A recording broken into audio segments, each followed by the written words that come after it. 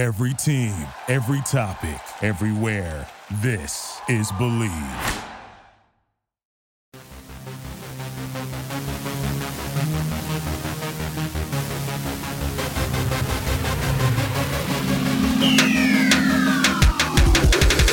Ball knocked down by Mount, picked up by Shackelford, into Alcindor. Two more for the Bruins. Cheryl Miller, beautiful 15-foot jumper. Hatcher wants to go baseline, sends it inside to Miller. Now Miller tries to put a little reverse English. What a shot by Reggie Miller. Underneath, Harold driving, reverse lay-in, that's it. 15 points, he's reached the 2,000 plateau. Bibby, three-pointer, hit 6 of them Saturday. He continues to sizzle. Eddie House has it. There it is. For time. Oh, man! About Eddie House. How do you like it? Unbelievable. The greatest individual performance in the history of this building, tying the all-time Pac-10 scoring record. 61 points by East Bay native Eddie House. Here's Nate Robinson, and Robinson will get his first field goal as the 5'9" man jams it down. Martin standing 3. Made that one look easy. Sure did. Here's Hannah Jump, three-point specialist. And there is Sabrina Ionescu with the rebound. She has just become the first player in Division I history with 2,000 points, 1,000 assists, and 1,000 rebounds. A historic mark set by Sabrina Ionescu. Starks fading away. He got it! Welcome back into Believe in Pac-12 basketball here on the Believe Podcast Network. Well, we got episode 1 down, and we are back for our second, along with former Oregon State baller, 3-point record holder, just overall talented man, was a phenomenal soccer player too, if you remember that from our first podcast. His mom wanted him to play the Worlds game, and I got to say, Ahmad, being Italian, I'm not really opposed to that, but we can get into that on a later show. He's Ahmad Starks. I am Sun Devil alum Michael Caratanudo, and yes, we are here for Believe in Pac-12 basketball as the pandemic's still going on. We hit recruiting last time. Ahmad's recruiting, the challenges of obviously being recruited or coaches recruiting during a pandemic, but we are back. Ahmad, great to see you, obviously. And this week, though, we got a treat for everybody. We were throwing ideas out there, and we came up with father-son. I even looked for father-daughters, but there's so many father-son duos that we're actually going to have to split up father-daughter duos because there is a ton in the Pac-10. Well, the old school Pac-8 into the Pac-10 and now the Pac-12 as it is. But that is what we are going to be touching on. But how's your week? Are you still practicing your jump shot and your ball handling during this pandemic is what I think our fans want to know. I am. Welcome back, everyone, first and foremost. But I'm in the gym every day. I'm touching the basketball every day.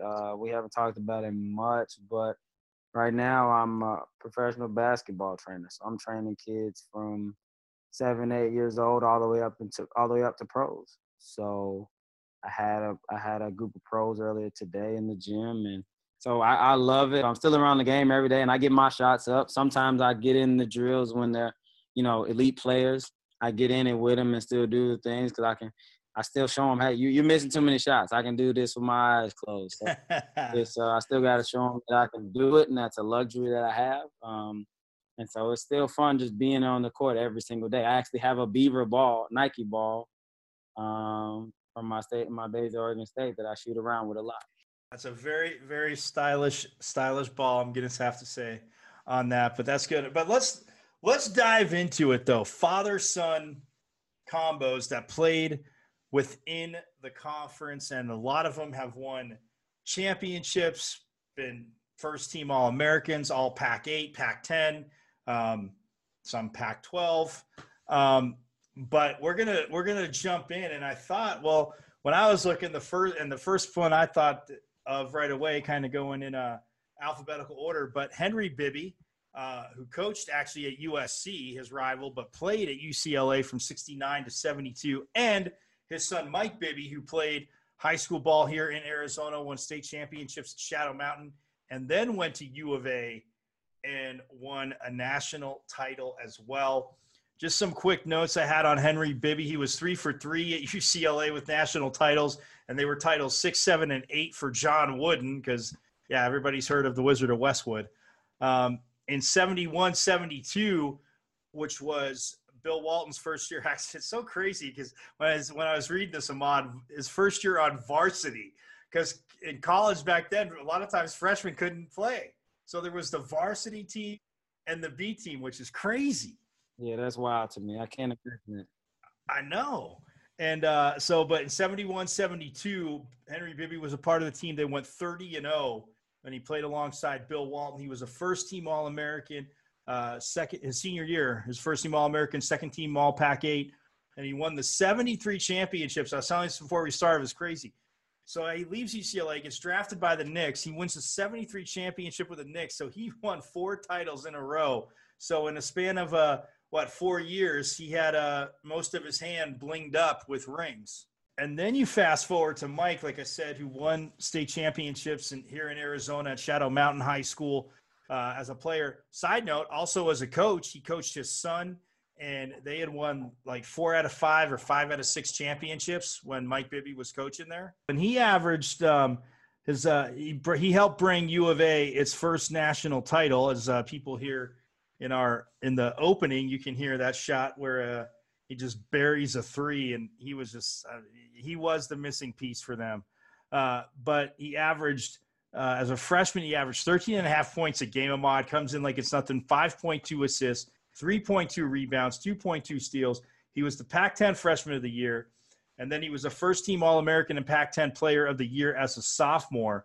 But him and his dad obviously also share winning a title. And man, I mean, you talk about, and I know him and his father didn't have the best of relationships in high school because he committed to U of A early. Like, I think maybe kind of like you, I think maybe it's by the end of his sophomore year. And his dad, like I said, Henry was coaching at USC at the time, but yeah, Mike went down to Tucson and brought the Wildcats their first national title.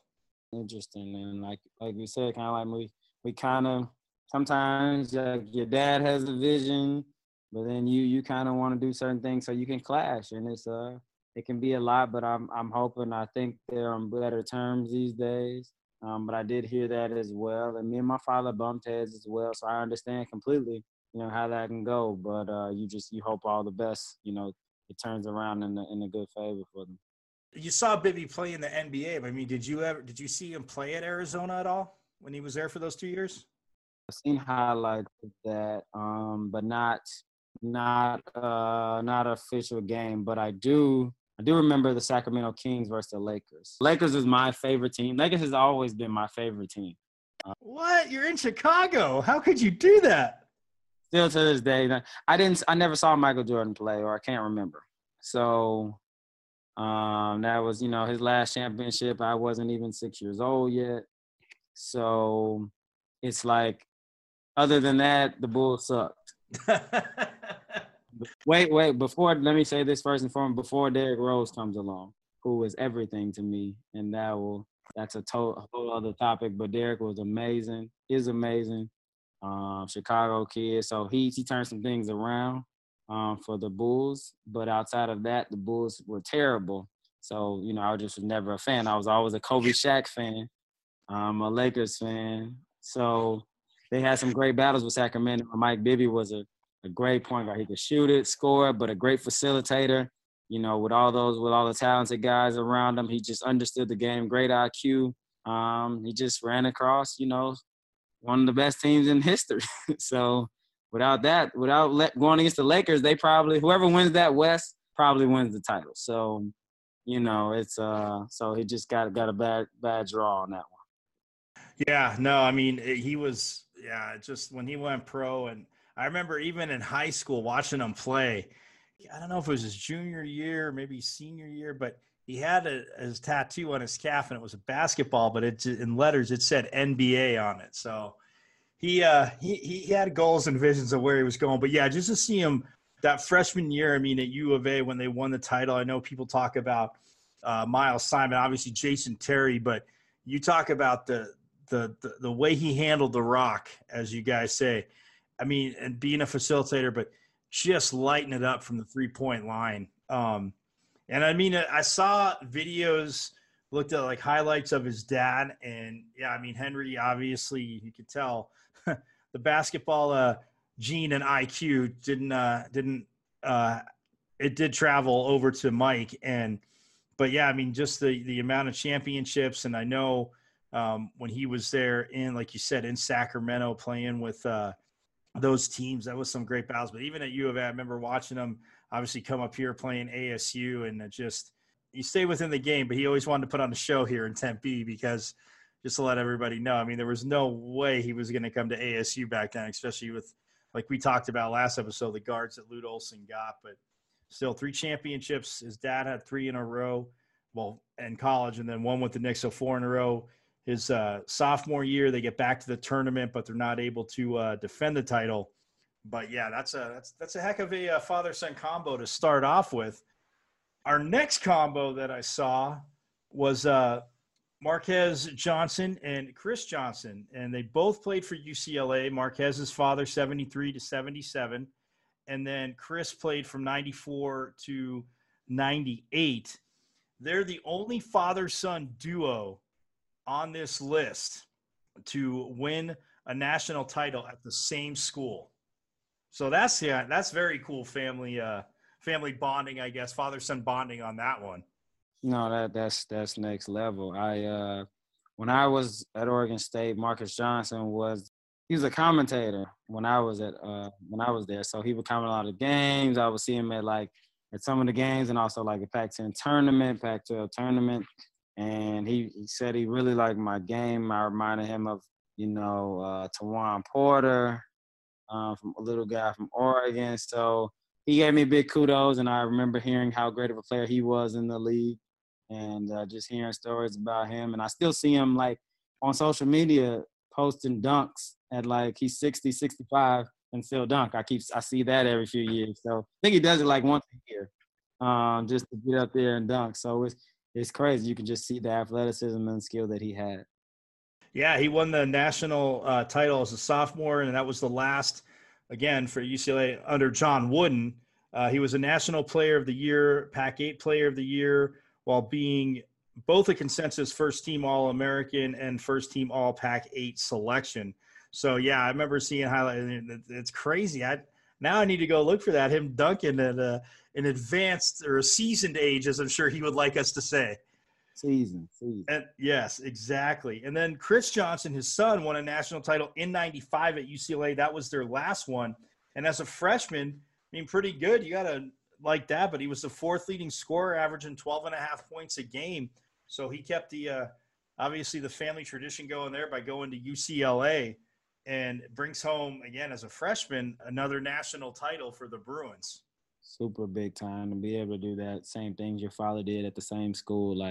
Sure, it was a proud moment for Dad, for sure.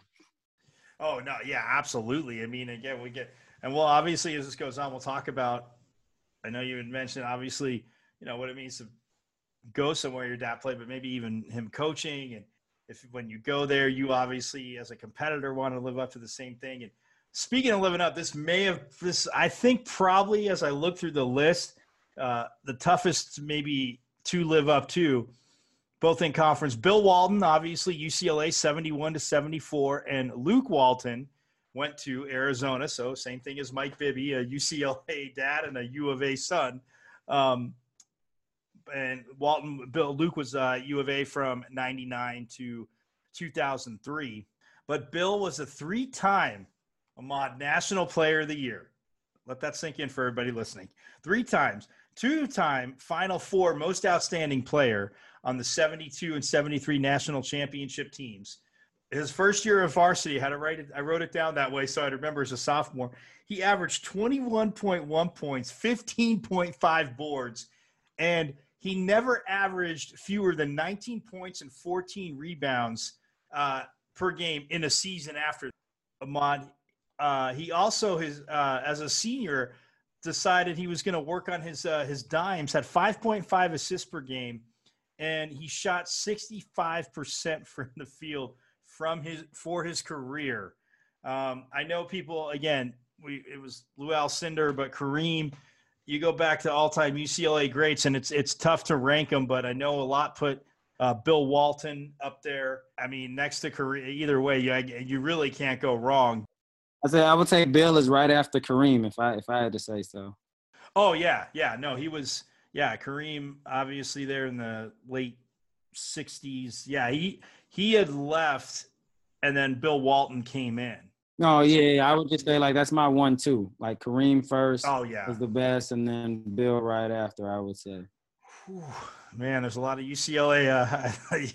We could probably do I'm not even saying one. We could probably do 2 shows on the all-time UCLA players. But I've seen so many videos. I know obviously he won an NBA title up in Portland, and the hair and the crazy headband and the long hair. But yeah, Bill Walton again just dominating at UCLA, and Luke had a very solid career, led to the NBA, but at U of A. He started as an upperclassman. He was coming off the bench his first 2 years, but as a junior, average of most points he did in a season, 15.7 points per game, 7.3 rebounds, 6.3 assists. He was a 2-time first-team All-Pac-10 selection and a Sporting News second-team All-American as a junior. And he was at U of A from 99 to 03. Bill, obviously, like I said, at UCLA from 71 to 74. But for Luke, I mean, those teams that Lute Olson had, they were always in the mix. And I know, again, all kidding aside, trash talking as much as I like to pick on U of A, as you know, Ahmad, we always called them the one and done in the tournaments. But Lute Olson had taken them to like 27 straight NCAA tournaments. They were always there. And then if they did get past the first round, that's when, of course, as Sun Devil fans, you're like, oh no. Like in 97 when they won, they beat, 2 number 2s and I think and then a number 1 and a number 4. Like, it was crazy. They beat all these high-ranked teams U of A did, and it's like, as a Sun Devil fan, you're like, oh, they're going to do it. And but yeah, when they weren't one and done, I mean, Luke Walton was on some of those teams that I thought, especially his junior and actually his senior year, I'm like, they have a really good shot to win it all. What was the year they won? Was 01? They won in 97 with Bibby. That's the only one they won. They went back in 01 when he was, and they lost. Duke? Yes, you're right, because Richard Jefferson says how much he hates Duke because of that loss, and that's where Gilbert Arenas in the championship game went like 4 for 18, his worst game of the year. It was in the national title game, and that dude had balled out. Gilbert Arenas had balled out like all year long, and he was 4 for 18, and Richard Jefferson was on. That's why I was – thank you. That 01 team I thought that Walton was on, I was like, man, with Jefferson and Arenas, I mean, that guy, literally, he barely stepped off the bus and he was draining shots. I mean, it was ridiculous. That was a great team. I remember another Arizona letdown. You're probably happy to hear this one. In 05, U of I came back from like 15 down against U of A in the Elite Eight. And I'm a kid watching D. Brown, Luther Head, Darren Williams. They were phenomenal in college. Only lost 2 games that year. And they're down 15 with like 3 minutes left. It's a crazy Illinois story. I went to Illinois my last year, so I hear all about it. And come down from 15 with 3 minutes left and beat Arizona to go to the Final Four. So it was just incredible. So I know ASU fans are probably happy that day. But I remember that because I'm like, wow, you're right. With Darren Williams, I was like, this Illini team, man, they're for real. I'm like, oh, U of A, the U of A, I mean, they'll be okay, but the Illini should die. And then when they were up by 15, I was like, yeah, never mind. I'm like, they're just going to run them out. And then all of a sudden, I'm like, what? But but Luke Walton, again, he had a very obviously went into the NBA, he picked up a ring, obviously, with the Lakers on the Kobe Shaq team. And it's obviously a very solid college and professional career for, obviously a little bit longer professional career for Bill, but Luke getting into coaching. And side note on Luke, he probably should do radio because he has got like the deepest voice, like just naturally. it's just crazy when I hear him do interviews. I'm like, is he just trying to like put a interview voice on? But no, that's just Luke Walton. But yeah, I mean, so much talent. But we're gonna roll on. Our next is Stan Love, who was sorry, Ahmad. He was a Duck. He was at Oregon from 68 to 71, and then his son Kevin, 1 year, Kevin Love at UCLA, 07 to 08. They both averaged, even though yes, it's only 1 year for Kevin Love, but still, they both averaged a career double-double in the Pac-8 and Pac-10. So that is awesome. And then for Stan, 3 seasons on varsity. It got better every year. Ahmad, 17.8 points per game as a sophomore, up to 20.8 as a junior. As a senior, 24.6 points per game. He was a 2-time first-team All-Pac-8 his last 2 seasons, and then his sophomore season, he was second-team All-Pac-8. And then, what can you say? Kevin Love was a freak. I mean, I know we talked a little bit about him and his AAU team in our first episode, but 17.5 points per game, 10.6 rebounds, 1.9 assists, 1.4 blocks. Oh, and by the way, at 6'9", he shoots 35% from behind the arc in college, 61% from inside the arc. He was the Pac-10 Player of the Year as a freshman and the consensus first-team All-American.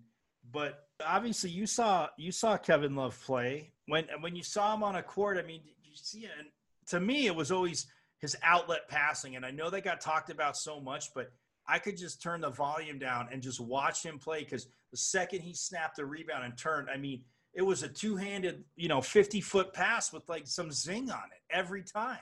He's 6'9", 6'10", not skinny, not so that's a big body, but he's so strong and can shoot it, pass it. Those outlet passes were amazing. Has a great IQ. Then he brought that rebounding from UCLA to the NBA. It's faded off now as he's gotten older and, different responsibilities. But I actually thought the Cavs would have been better if he brought that same rebounding intensity from Minnesota to the Cavs. But that's here or there. I'm glad they got a ring. I was rooting for them. LeBron, Kyrie, Kevin Love, they should have 2 at least. If they didn't get hurt the first round, that's just my opinion. That first run, that's my opinion. But no, big Kevin Love fan from AAU, UCLA, all that. They may have had a national title, but they did actually they probably would have lost, but you never know. They did run against Derrick Rose in Memphis in that Final Four. Derrick Rose Memphis team in the Final Four that Kevin Love's freshman year. So like I said, Derrick Rose was phenomenal. So, but Kevin Love was everything. He was very impressive. Yeah, no, I mean, I remember seeing him come through Tempe, and I was just like, yeah, this guy's not sticking around next year. I mean, I heard you see him on TV, and announcers pumping him up, but it's like, this guy's not sticking around next year. I mean, anybody that can do that is absolutely unbelievable. And it's just one of those things where when I watched him play, even the IQ, like, I don't know, everybody throws it around a lot and you say, oh, they're basketball IQ. But I mean, for, like you said, a big man, and I know obviously big men have changed with wings. You have guys like, a Dirk Nowitzki, but, 6'9", 6'10", 6'11", like KD, just chucking these threes and, just great form. But his whole, like, his IQ about everything was, again, it was unbelievable to see play. And then seeing obviously what his dad was able to do makes sense that he was going to be, I mean, his dad was 6'8", 6'7", 6'8". So the height wasn't going to be a problem there for him, but the way he played, it was just absolutely awesome. But the next one we have now, they both play college ball, father, son, but the caveat is they both didn't play in the Pac-12, although Steve Alford played at Indiana 83 to 87.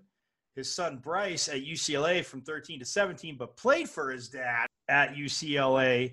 But Steve Alford, I mean, back in the heyday of Bobby Knight and IU basketball, he was that insane shooter. He led them to their last national title in 87.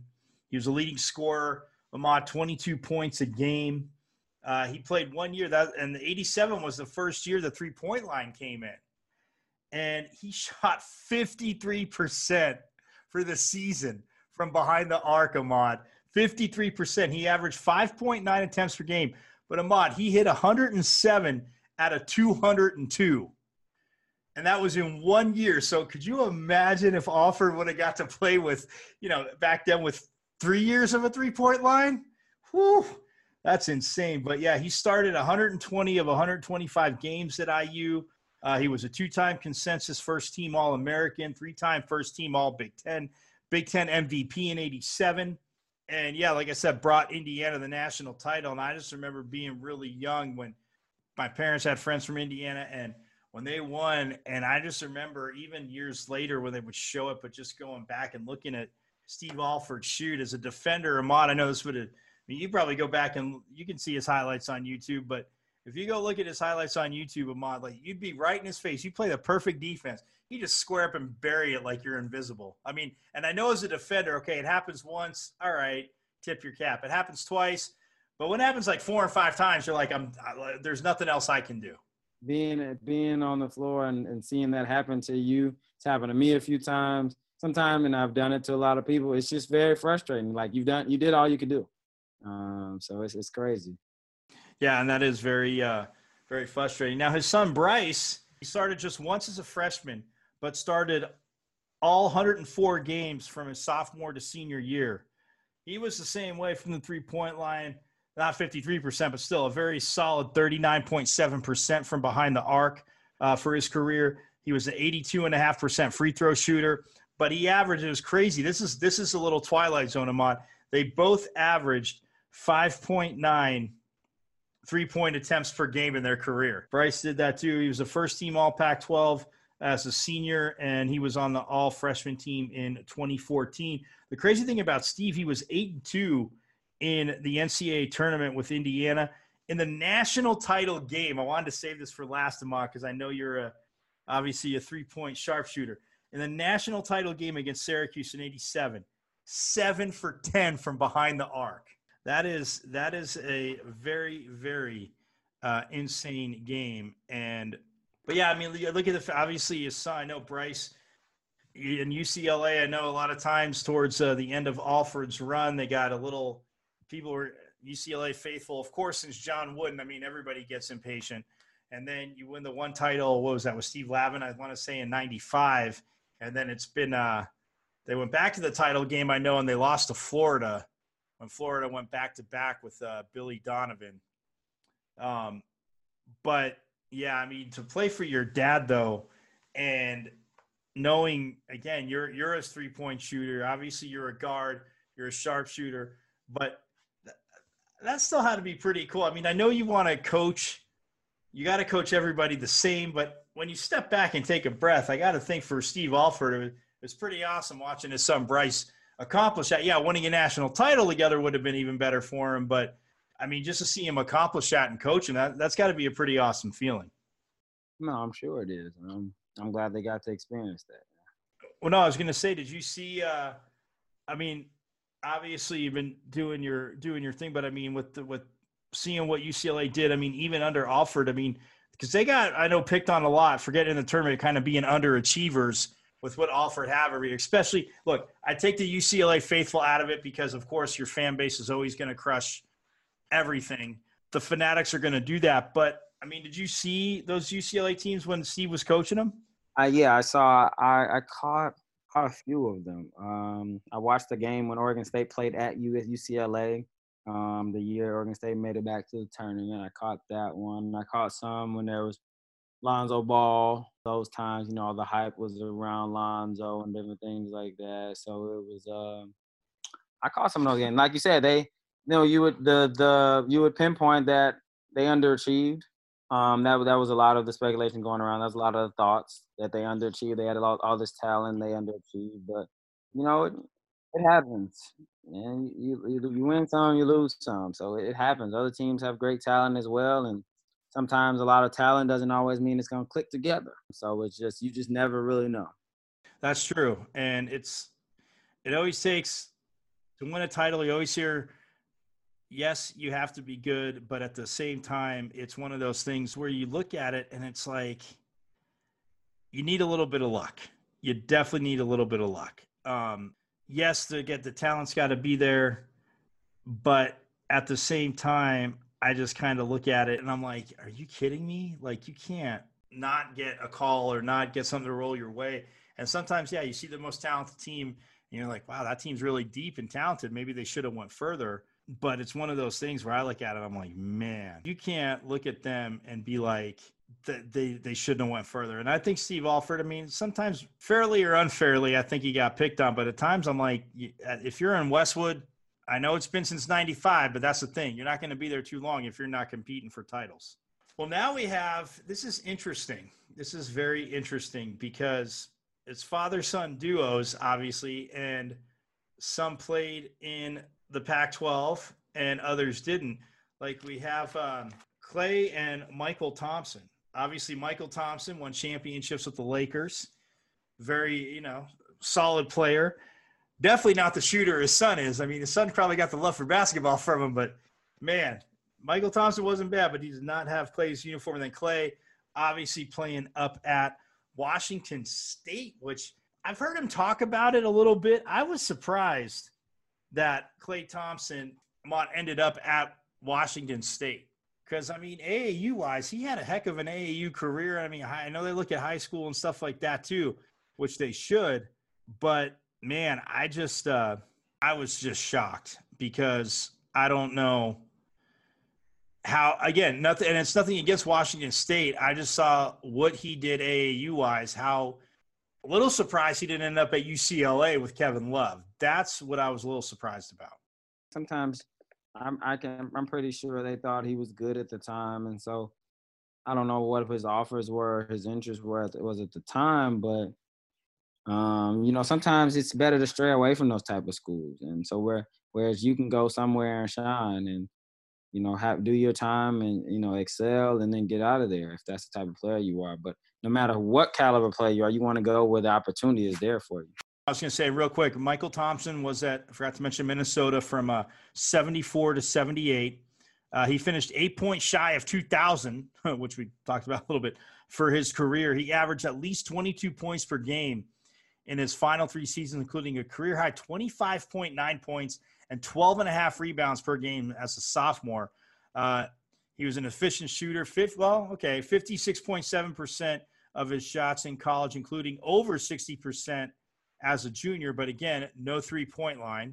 And then consensus first-team All-American as a senior, and he later had his number 43 jersey retired by Minnesota. He was a really good player. Number one pick. Yeah, number one pick with the Lakers. I remember hearing about all that, and I didn't know Klay when I was coming in, so I got to play against Klay my freshman year. I didn't know who he was. I remember my coach Craig Robinson talking about, hey, he was like, they say this guy's a lottery pick. He was like, we're gonna find out. What did you find out? What happened? We were 2-0. We started out the Pac 2-0. As I mentioned, my freshman year, my first win was against ASU. And then we beat AZ at home. We have Derek Williams on the team at the time. So we're going to Spokane. We're on our high horse. We're going to Spokane.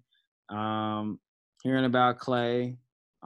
Coach is like, said he's gonna be a pro, so we're gonna find out. And we found out soon enough. He had like 30 right off the gate. He was just hitting everything. And I'm like, man, he had some nice size on him.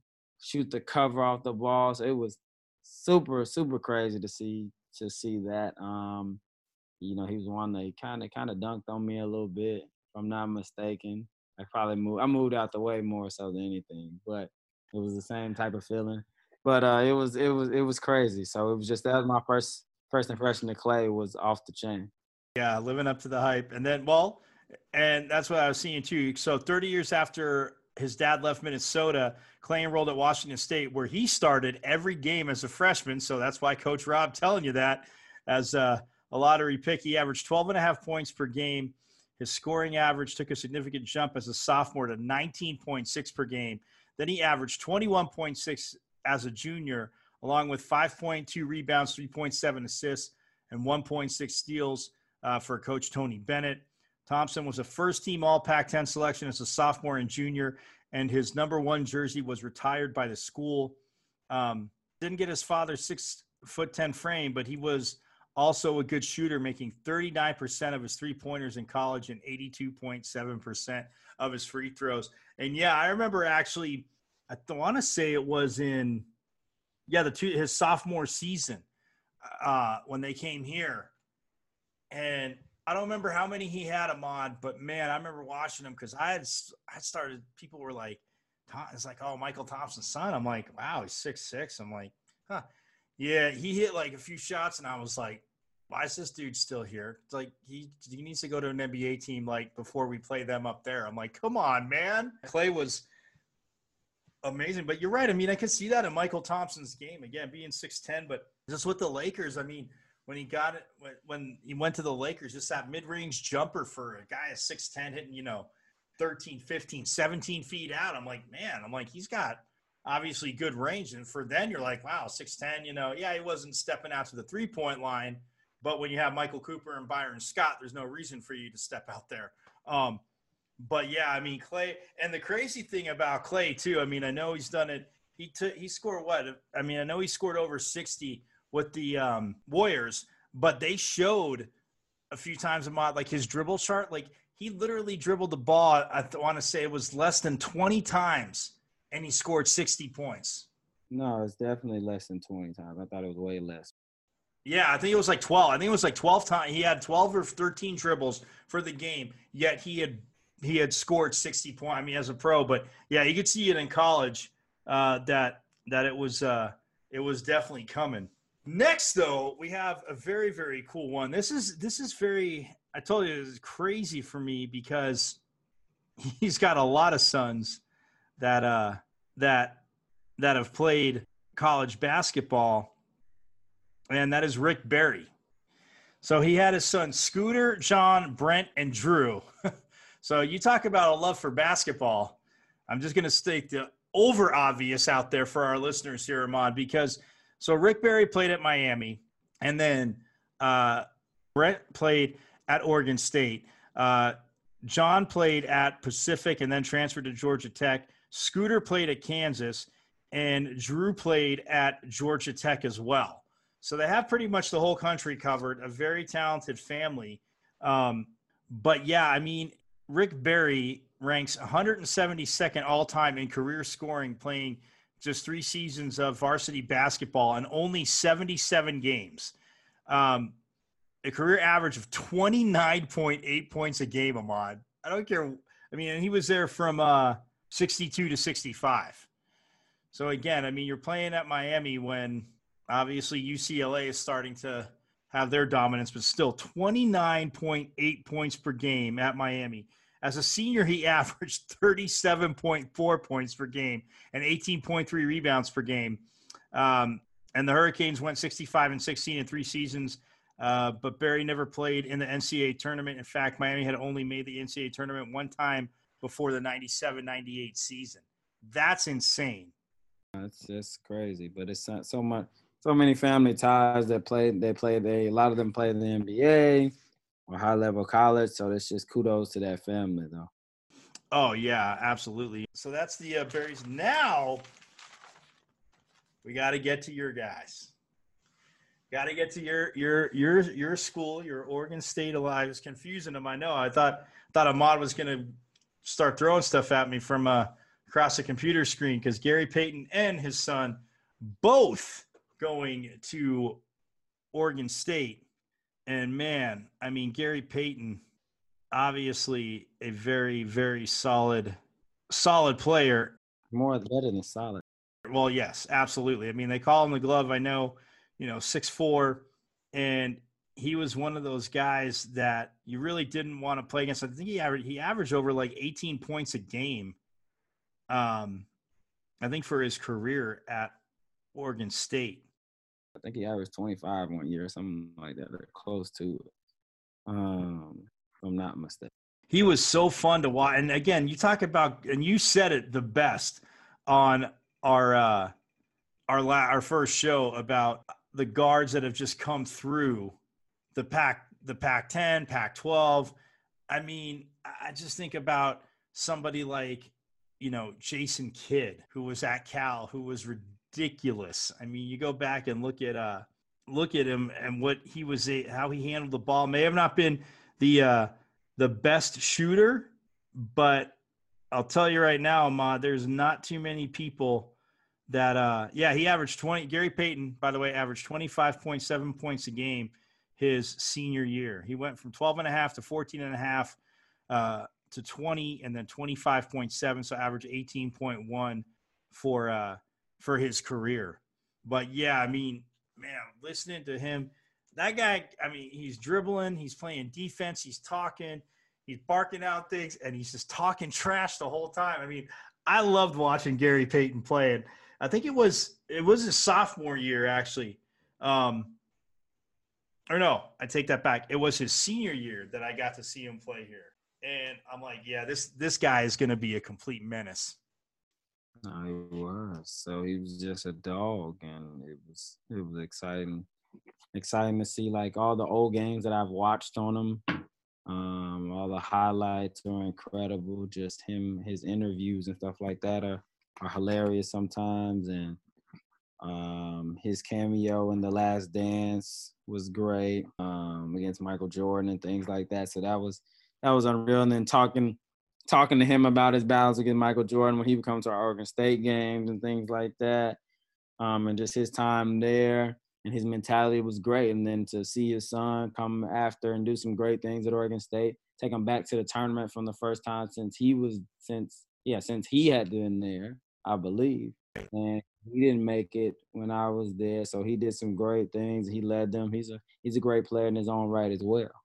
But when you look at his son, I mean, son named after him, obviously Gary Payton II, 6'3" guard. I mean, but how tough is that? Because you said he would come to Oregon State games when you were playing there. What was it like to play in front? First, what was it like to play in front of Gary Payton? I mean, it was great just to have him come back. Like, him and AC Green would come to certain games, and it was just phenomenal to have that support and to have them come watch and talk to us and basically hyping you up on the sideline. My favorite memories are when they came to the Pac-12 tournament and we were putting on a show. We were like, man, we'd be like Washington State. We're like moving along. I always lost to Arizona, so I hate that. In the tournament, I always lost there. Couldn't get past them, but we would do well up until that point. And so it was just great having him around to just talk to him and kind of learn from him a little bit, and him talking trash, pumping you up and everything. So it was always good. Yeah, Gary Payton never shied away from talking trash. And when you play defense like he did, and obviously can handle the ball he did, but on the defensive end, you can play like that. You can talk all the trash you want. But when you talk about, I mean, like fathers and sons, I mean, like you said, you played with Michael Jordan's son. It was Marcus, right? Yeah, Marcus. With Marcus, yeah. So, and Michael Jordan obviously would come to the games, but when you're playing with when they're playing in front of their dads, I mean, and you had mentioned to me obviously before, like LeBron and his son, and then Shaq, obviously, and his son. I mean, obviously Kobe Bryant, I mean, had daughters, and Gianna was an amazing player from everything we saw. But when you're in that case, so when Michael Jordan's around, LeBron's, around, your dad coached you. What's that pressure like? Even though they're probably not putting it on their kids, but the kids, as you get older and you're more aware, you know what they did, you're probably more apt to want to, you put your own pressure on yourself. But what was that like when, Michael Jordan's around? How did Marcus stay calm? But it's like, see, you're thinking it of, that's Michael Jordan. That's my dad. You know what I'm saying? That's my dad. So it's no pressure on that standpoint at all. Like, that's dad. Like it's just like my father come to see me play from their point of view. There's no pressure from that standpoint. You might feel like, oh man, like you got to try to live up to it sometimes, or the media is just, we had a lot of media attention in high school. So it's like, can you live up to his dad and things like that? That's not important. Just go be you. And so Marcus is one of the best at that, at just being him. And he was a really good player in his own right. Because then he went and played at Illinois, right? Marcus stayed at No, Jeffrey played at Jeffrey Illinois. played Illinois. Jeffrey went to Illinois. Marcus went to Central Florida for 3 years and had a really good career. I don't know if he stayed 4 years or not, but I think he only played 3. After that one, he was just kind of like, I'm done with it. But he averaged like 15 as a junior, like having a really good career. Like he would have been, make good money overseas and things like that. So he was a good basketball player. But you're obviously going to be looked at because of Michael Jordan's son. You're going to be looked at as he not his dad, and he's always going to look worse than he is if you're not like truly dissecting his game. So it's just what it was. So it's unfair, but Marcus led us to that state championship my junior year. So he was a good player on his own. It's funny now that I brought that up. So my Michael Jordan story is when we were at the state tournament my junior year, Marcus' senior year. We win the game. You play it's Final Four. So you win the first game. Boom, you play the next night at the championship. So we win. We're kids. We go back to the locker room. Everybody's like jumping around, like ecstatic. Everybody's going crazy, having a good time. And Mike walks in, and he's like, "Everybody sit the fuck down." It's like he's dead ass serious. There's no, he's not smiling. There's no joke. He's like, "Sit the fuck down." Like, what the fuck are you guys doing? Oh, it's after the semifinal game. Yeah, semifinal. Oh, okay. Game. He's like, "What the fuck are you doing? You haven't won shit yet. You got another game to play tomorrow. It's not over with." And so the rest of the night, Marcus is my roommate. So the rest of the night, everyone is silent, like quiet. It's just his presence and him, Michael Jordan, coming to say that to you, like, and you felt him serious. We took that to heart. And the next night we go out and we win the championship. But just like his presence had everybody silent and focused on the task at hand. We honestly missed that because the next year we kind of do the same thing and we end up losing that championship game for different reasons. But if we had that voice in our ear to calm us down and get the proper rest that we needed, we would have won that next game. And so just his presence, man, it was just unreal just to have that voice, that guy come talk to you like that. So it meant a lot to everyone. Yeah, and the man that won 6 out of 8 championships, back-to-back three-peats, hit the winning shot as a freshman at Carolina. It shouldn't even be when E.F. Hutton talks, but Michael Jordan talks, you're going to listen. And I mean, I couldn't. But yeah, I mean, you're right. I mean, I look at it from, man, it's Michael Jordan. But yeah, you're right. When it's your dad. But even that aside, I mean, like for somebody like Bryson, Steve Alford, when you're coaching, I mean, as a son, it's like, yeah, you want to be in the offense, and it's like probably so hard not to like butt heads with what was it like for you when your dad coached you? It was a lot. It was a whole lot. At one point, I remember maybe going in my freshman year of high school, something like that. At that time, it was like, man, I don't want to play for him anymore. Just because he was hard on me, but it was more so like it was almost that time to branch off. And nothing against him. It was just you get to that point. At a certain point, you get tired of hearing your dad. You hear him at home, you're coaching, and it's not really anything against him. It's just that time. Right. It's just the time that it comes. And I hear me training players and coaching players nowadays. I hear a lot of those parents saying the same thing, like, he don't want to listen to me anymore. It's time for him to listen to somebody with your caliber of experience. And I'm like, say no more. I've been there. It's not a knock on you. It's just the time. It's just him evolving a little bit, him or her evolving a little bit. So it's just you just need a different voice versus dad or mom. They still love you. They just don't want to hear you right now. Yeah, you don't want to hear that all the time. Like you need a different voice, and it just helps with your growth. So I felt that a lot, and so you all go through it. So I'm sure as great as LeBron James is, Bronny's gonna go through it too. And he's a good player in his own right now. And hopefully he can keep on. He can keep getting better and get to the point where he can take those steps to the next level. But he's gonna get tired of hearing his dad a little bit too. May not be that much, but at a certain point it's gonna be like, Bron's gonna send him to go train with somebody else. And I'm sure they do that now, but still, it's just you just don't want to hear dad all the time. Oh, speaking of hearing dad all the time, I did forget one. You had You had another one of the father-son combo from a coaching and playing standpoint at Oregon State. Who was that? It was Wayne and Trey Tinkle.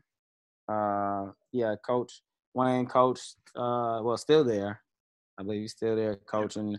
And Trey, I think, just graduated. But he scored a lot of points. He's probably one of the all-time leading scorers now. And from day one, he walked in the door, playing for your dad, it's a luxury. So he's a good player in his own right. I don't want to take that from him. But he obviously had some green light there. And he used it, and so it's going to give him a good opportunity to play professionally. And I'm sure that was a part of the setup all along, as it should be.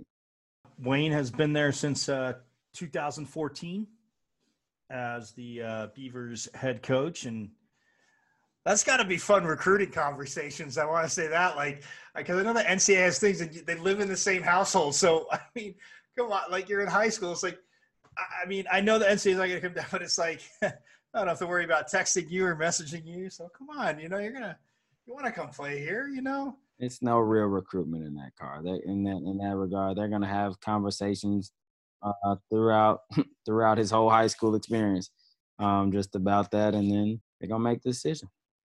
Let me ask you this real quick, because in Wayne and Trey's case, like you're saying, but I mean, he's going to high school. Obviously, they're up there in Oregon, but I mean, going to Oregon State. But if he comes by the gym and shoots around and is that a violation?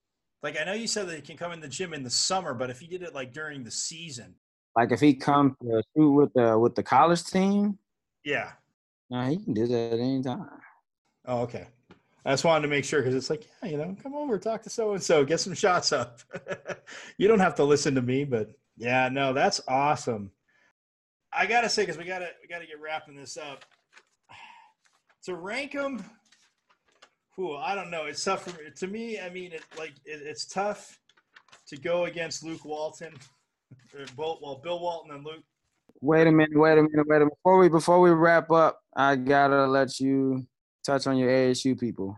Oh, that's right. I wanted to make sure, because yes, Eddie House, who again we hear his amazing 61-point performance will live forever. But Eddie House is absolutely amazing. Had the 61 points in Cal, but Jalen, I think the shooting will come around, because he was a very good shooter in high school, and he won a few state championships for Mike Bibby at Shadow Mountain.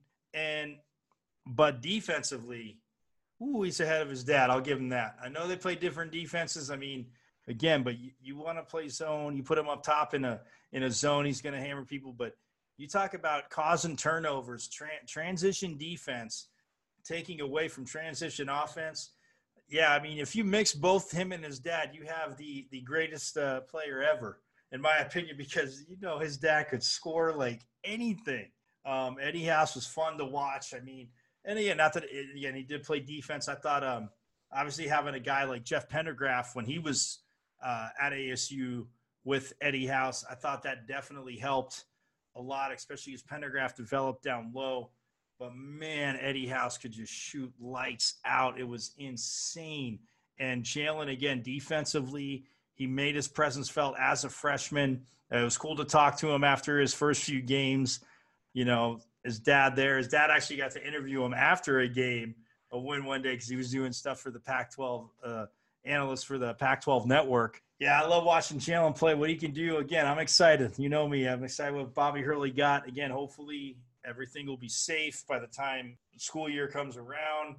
We can integrate athletics back if there have to be no fans, which, again, would absolutely be brutal. But obviously the health, and we see the numbers spike again anyway in places of mod. So, but, yeah, Jalen House, this kid is going to be – he's going to break, I think, his dad's steals record.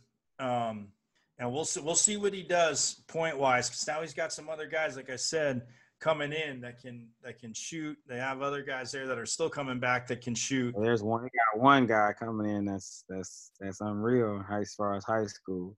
Josh Christopher. Yes. Oh, when they landed him, I'll be honest with you, Mod, real quick. I had a drink in my hand. I was doing a little bit of dancing.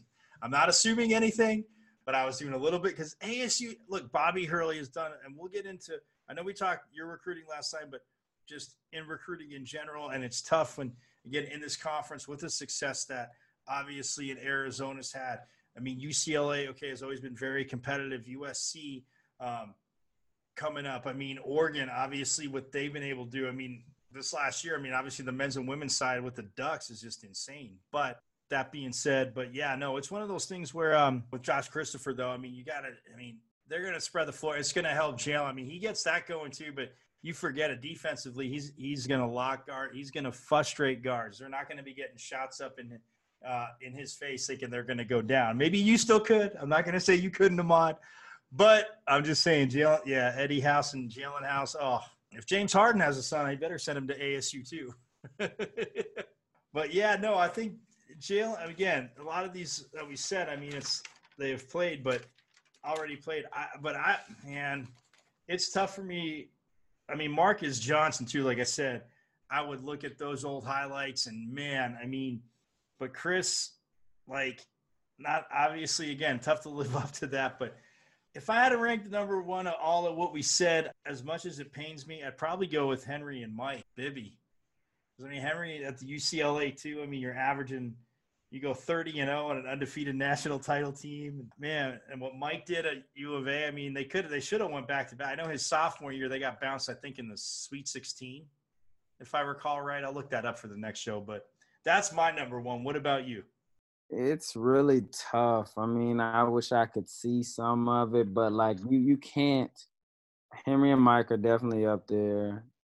Numbers wise, I think Stan and Kevin Love were like unreal as far as just their numbers individually. I forget what Stan did. They both averaged a career double-double. Yeah, I forget the team accolades for Stan, but I know Kevin Love made a Final Four, a bunch of personal accolades, and those numbers between the both are unreal. So for me, it's one of those two. I would say Stan and Kevin Love or Henry and Mike Bibby. Now, if U of A would have won in 2001, I probably would have went Bill and Luke. I'm saying that's how fickle it is because of what Bill Walton did, nobody else can really touch. No, yeah, I get it. I think Luke is kind of holding them back a little bit, but just like barely, not a lot. Not to say that he wasn't great or anything, but it's the kind of same thing with Marcus and Chris Johnson. They both have national titles, but Chris's personal doesn't live up to Marcus's personal. Whereas I think the other two, Henry, Mike, and then Stan and Kevin Love, I think they kind of go tit for tat with each other. They balance each other's out. They equal each other a little better as far as personal and some teams. Yeah, those would be some crazy 2-on-2 games in their primes if you could get like what are those like holographs and stuff because obviously Bill Walton, as I've seen him walk around doing broadcasts, but he is not playing. He's not moving so well. But I'm just saying, like in those primes, those 2-on-2 games would be sick. Yeah, it'd be super tough. But if they were playing in their prime, one, it's hard to stop the love combo. I honestly think if it's a real 2-on-2 in the prime, it may be. Well, I like Gary Payton just defensively, but I think Rick and Brent Barry might be too much. Oh yeah, I think Rick Barry would be a lot for someone to stop in his prime. There's a lot on the offensive arsenal at that time period. We're talking, 60s or whatever. But at that time period, that's not a bad, offensive package. And the fact that he was that dominant, like I said, Ahmad, and never went to the NCAA tournament, that's insane. Yeah, 30 a game. So you never know. But Michael and Clay. Oh, in general, yeah, I'm going with Mike and Clay. In general, I'll put that out there. I was leaving the pack, but no, there's no stopping Mike and Clay. Wow. All right, well, it would be fun. That's 2 lottery picks. Got a number 1 pick, and Clay probably will go down as unanimous top 5 shooter ever. Oh yeah. Well, but I'm saying in their college years, I mean, Mike Bibby, again, as a freshman, he was shooting lights out too. But believe me, I haven't seen Clay play. I'm with you, man. It would be a fun virtual tournament for us to put on. So you got to get your people, you got to get your awesome people on that. Get us a virtual tournament. That'll be unreal though, man. I would love to have some of these guys as guests. I'll work on that as well. Oh, absolutely. Well, I'll work on Mike Bibby because I've had him on my shows before. That would be great. That would be great. But that being said, Ahmad, it's been fun. Episode 2. in the books. Believe in Pac-12 basketball. Again, you can check it out anywhere you get your podcasts. Again, download us. You can hit me up on Twitter at Diablos. Yes, I'm a Sun Devil 00. And at A-Starks3. Yes, A-Starks3. A-Starks3. Hit a mod up there on Twitter if you want to know what it's like to be a phenomenal guard that can shoot threes. Actually, I can shoot threes. I just didn't play any defense, so like I told you. But yeah, hit us up on Twitter. You got anything? We'll be back at it every week here on the Believe Podcast Network. So for Ahmad Starks, I'm Michael Caratino. We're going to get out of here, and we'll have more Pac-12 basketball coming up for you guys soon.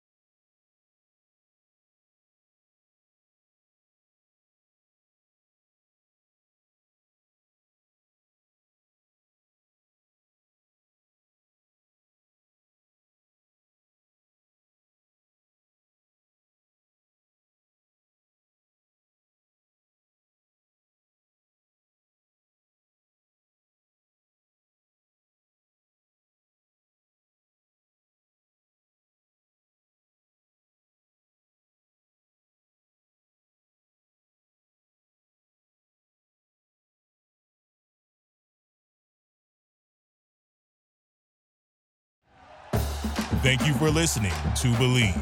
You can show support to your host by subscribing to the show and giving us a 5-star rating on your preferred platform. Check us out at Believe.com and search for BLEAV on YouTube.